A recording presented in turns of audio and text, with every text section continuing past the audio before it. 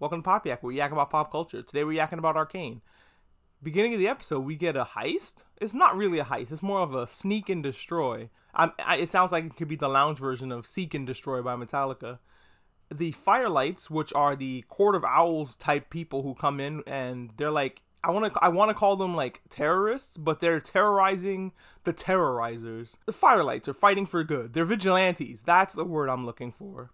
They want to blow up all the drugs. They call it Shimmer. This purple shit that you inject here, there, and everywhere. Because later on, we see it get injected into an eyeball, which I was like, oh shit, Cowboy Bebop. Speaking of Cowboy Bebop, the new live action one, not great. Not great. Demon Slayer instead, if you haven't. Or if you want to watch live action anime, if you must watch live action anime, check out the Death Note one instead. Because that one, at least you could sit around with your friends and make fun of because it's so bad it's good. But anyway, the Firelights is what the Court of Owls are calling themselves. Come in to destroy this stuff. It was snuck in there anyway, because the sheriff, that was the motherfucker that was over here making deals with Dr. No, whose name I still don't know.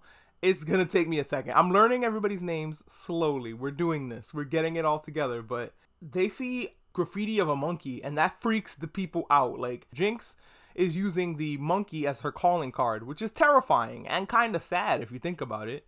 I mean, that's the thing that, like, killed her family, and she's, like, brandishing it as, this is me now. This is my shit. I blow things up with monkeys. I'm doing that shit with pride. At least she's wearing it on her sleeve as that. That's not actually the case, and we get more of that in the next episode. She pops out of the ground and sees one of the Firelights has pink hair, and freaks out. She loses her fucking mind, and starts having a PTSD episode. She, starts just randomly shooting, and she can't stop shooting, including at her own members of her own team.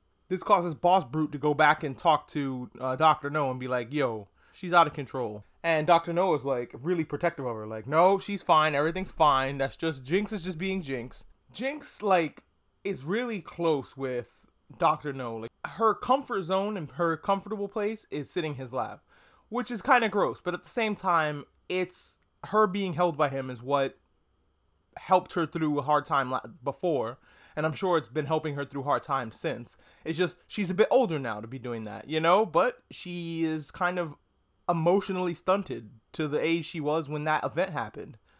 She hasn't really been able to move past it. They work on that in the next episode. I love how quick this show is. They're like, she has PTSD. She's fine now. She's not fine. She's still heavily scarred from that incident, but she gets a little help. I didn't even get to talk about the last drop. It's a nightclub now, and while I would definitely hang out here as opposed to the bar it was before, I don't like that Dr. No took it as a trophy. That's fucked up. That's the ultimate, spit in the face of anybody who knew him, including Vi, who we find out later got arrested when she got dragged into that alleyway by the crooked cop. So he didn't learn anything. He just got more crooked. Yeah, and he worries about it, and he's like, man, I don't like being crooked. I wish I was better than this. But you're not, because you're still doing the same shit. He could have let Vi go, but instead he threw her in jail. I guess that's easier than letting Dr. No kill her. That's nicer than that, I suppose. But she spends all her time in there getting the shit beat out of her by the troll, ? That runs the jail. We'll get to that.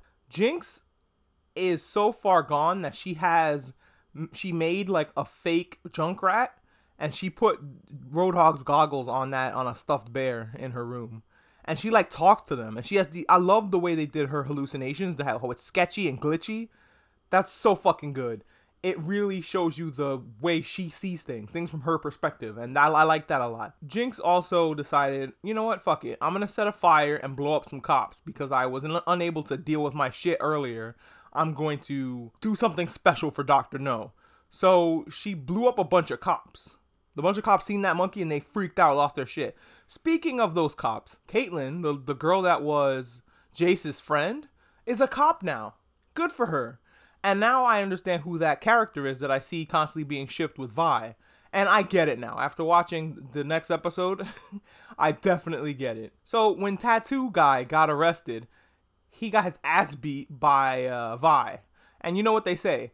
Beat up the biggest and toughest motherfucker in the jail and they can't stop you. The problem is, it looks like she's in solitary confinement. I'm not sure if she's always in solitary or if she's just down there for beating the shit out of the tattooed guy. But Vi gets freed or on a temporary freedom. I don't know how this works, how she just was able to get out of jail. Yeah, the new counselor is Jace, but I don't think he has power to just free criminals. I think she's just on temporary leave, and after she helps Caitlyn with her case, she gets locked the fuck back up. Releasing her, there's a really fun sight gag of this old man, and Vi does this parkour down into the Underdark. And Caitlyn tries to follow her. First of all, they dress the female cops in these like cute little skirts. And it's like, I'm sorry, who are you supposed to be chasing with that shit on? Caitlyn makes her way down there and she has a tough time. Remember, her upbringing is she's from the upper crust part of society. So seeing her try to follow doing parkour is hilarious. And the old man makes it down there before she does. Vi beats up some dudes and takes their clothes. And she sees the last drop and gets pissed off. And I'm like, you see? Doesn't that shit suck? It sucked for me, and I'm not Vi. So I can imagine how Vi feels. Like, that rage and anger is boiling up inside her. She goes and gets something to eat, and it reminds me of Spider-Man, the way Spider-Man in Enter the Spider-Verse eats food. She just eats food like a savage, and there's another strange creature serving the food. He's like a weird fish man. Also, I noticed that Vi was incredibly limber for just getting out of prison. Like, she's just jumping all over things. I'm assuming she keeps in shape while she's in the jail cell. She was punching the cement walls. And yes, while that will fuck up your hands, Shaolin monks usually punch. I'm not sure what they punch. I don't know if it's sand, but they punch the same thing over and over and over again. They grow like calluses on their fists so that their fists are really hard. And I'm assuming that's what Vi is doing with this brick wall. So while that hurts, she's training her fist to be hard as fuck. So when she punched those dudes later on, I can absolutely believe that they're fucking down and out. She's also in great shape considering they probably just feed you the necessary nutrients you need to survive in jail, and that's about it. We go back to Jinx, who's also running around at this time. I'm surprised Jinx and Vi didn't bump into each other because they're both in the same area. They're both in the same neighborhood walking around. Jinx goes to the old arcade and starts, trying to beat Vi's score. They show her superimposed over Vi punching this machine. That effect was awesome. It really put me in that moment. They do a lot of these cool animation tricks to get you in the zone. Let's go back to Jace real quick. He's Mr. Hextech guy. So Hextech guy invented fucking portals. And his portals are so big that you can send a fleet of airships through them. And he calls them Hex Gates because branding is everything. And he calls them Hex Gates. He also made these big fists that reminded me of Vander's fists. And I'm like, how much you want to bet Vi's going to get a fucking pair of those? And there's also like this big fucking laser, all powered by the blue. Now, they're like, we're going to make this safe for everyone. And we're going to unveil it today. Progress Day. Which I don't think that's going to catch on. I don't think anybody's going to celebrate that the way they celebrate Life Day for Star Wars.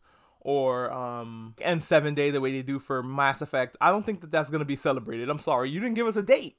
Give us a date, Arcane. They couldn't use it. They couldn't unveil it on Progress Day because the little Pomeranian guy was like, this shit is not ready. Victor's like, we have to get this in people's hands now.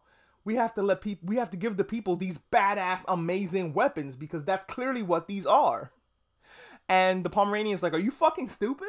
Those are just clearly weapons. This can't happen. You gotta take this technology and really study it, really get the shit going, really get it down before we give this to the public. Did you realize that the people in the Underdark are fucking crazy? And they will get their hands on these things and ruin your life? Yeah, he's a counselor now. Even though he didn't want to be a politician, he's fucking good at it. He was doing politics during this opera that was happening. It was this guy playing what looked like a Sungi violin. Like a mixture of the Sungi horn from Avatar: Last Airbender with just a violin. And he was kicking ass down there.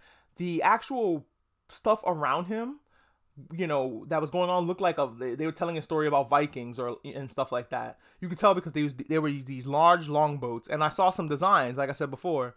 And there are some Viking characters. Is that a prelude to what we're going to get next? Is the next season of Arcane going to just be those characters? Are we going to leave these guys and their story for the next season? Victor stayed in the lab working on his Rubik's Cube. Also, Victor has tuberculosis? ? He has a blood cough, which I can only think is tuberculosis. He's working on his Rubik's Cube to try to make magic happen. It's like, there's other things we can do with this other than what the shit we've been doing. And I'm going to crack the code with this convenient Rubik's Cube.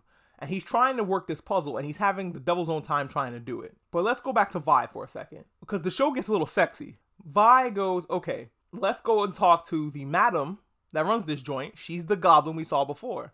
And the goblin lady is like, look, okay, shit sucks. And you know what? I owe it to you and Vander to give you this tip. The Queen Brute hangs out here. Before Vi ran into the madam, she decided, I think that Caitlyn is cute. Is there a chance for me and her to have a relationship? Let's see if she swings that way. So she did the whole, I'm putting my arm against you while you're against the wall thing. You know, that thing from anime. Caitlyn got a little flustered. Then she's like, hey, I'm going to put you in here with a lady and see how you react. To see if you play for the same team that I play for. At least that's what it looked like to me.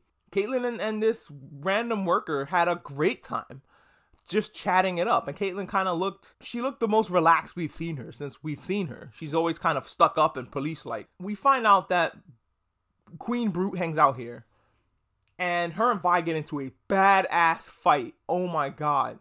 Because Vi can't hold in that shit much longer. She doesn't go up to her and start asking her questions. She introduces her to fist first questions later. And Queen Brute rips off her fucking cloak and unveils that she has an automail arm. She pulls the Edward Elric ripping off the fucking coat thing. And I thought that was so fucking cool. And it has fucking these cool levers and pulleys, and it's a whole steam system. And I just, fell in love with that prosthetic. And I was like, yo, I will kill a cosplay of Queen Brute. I would kill it.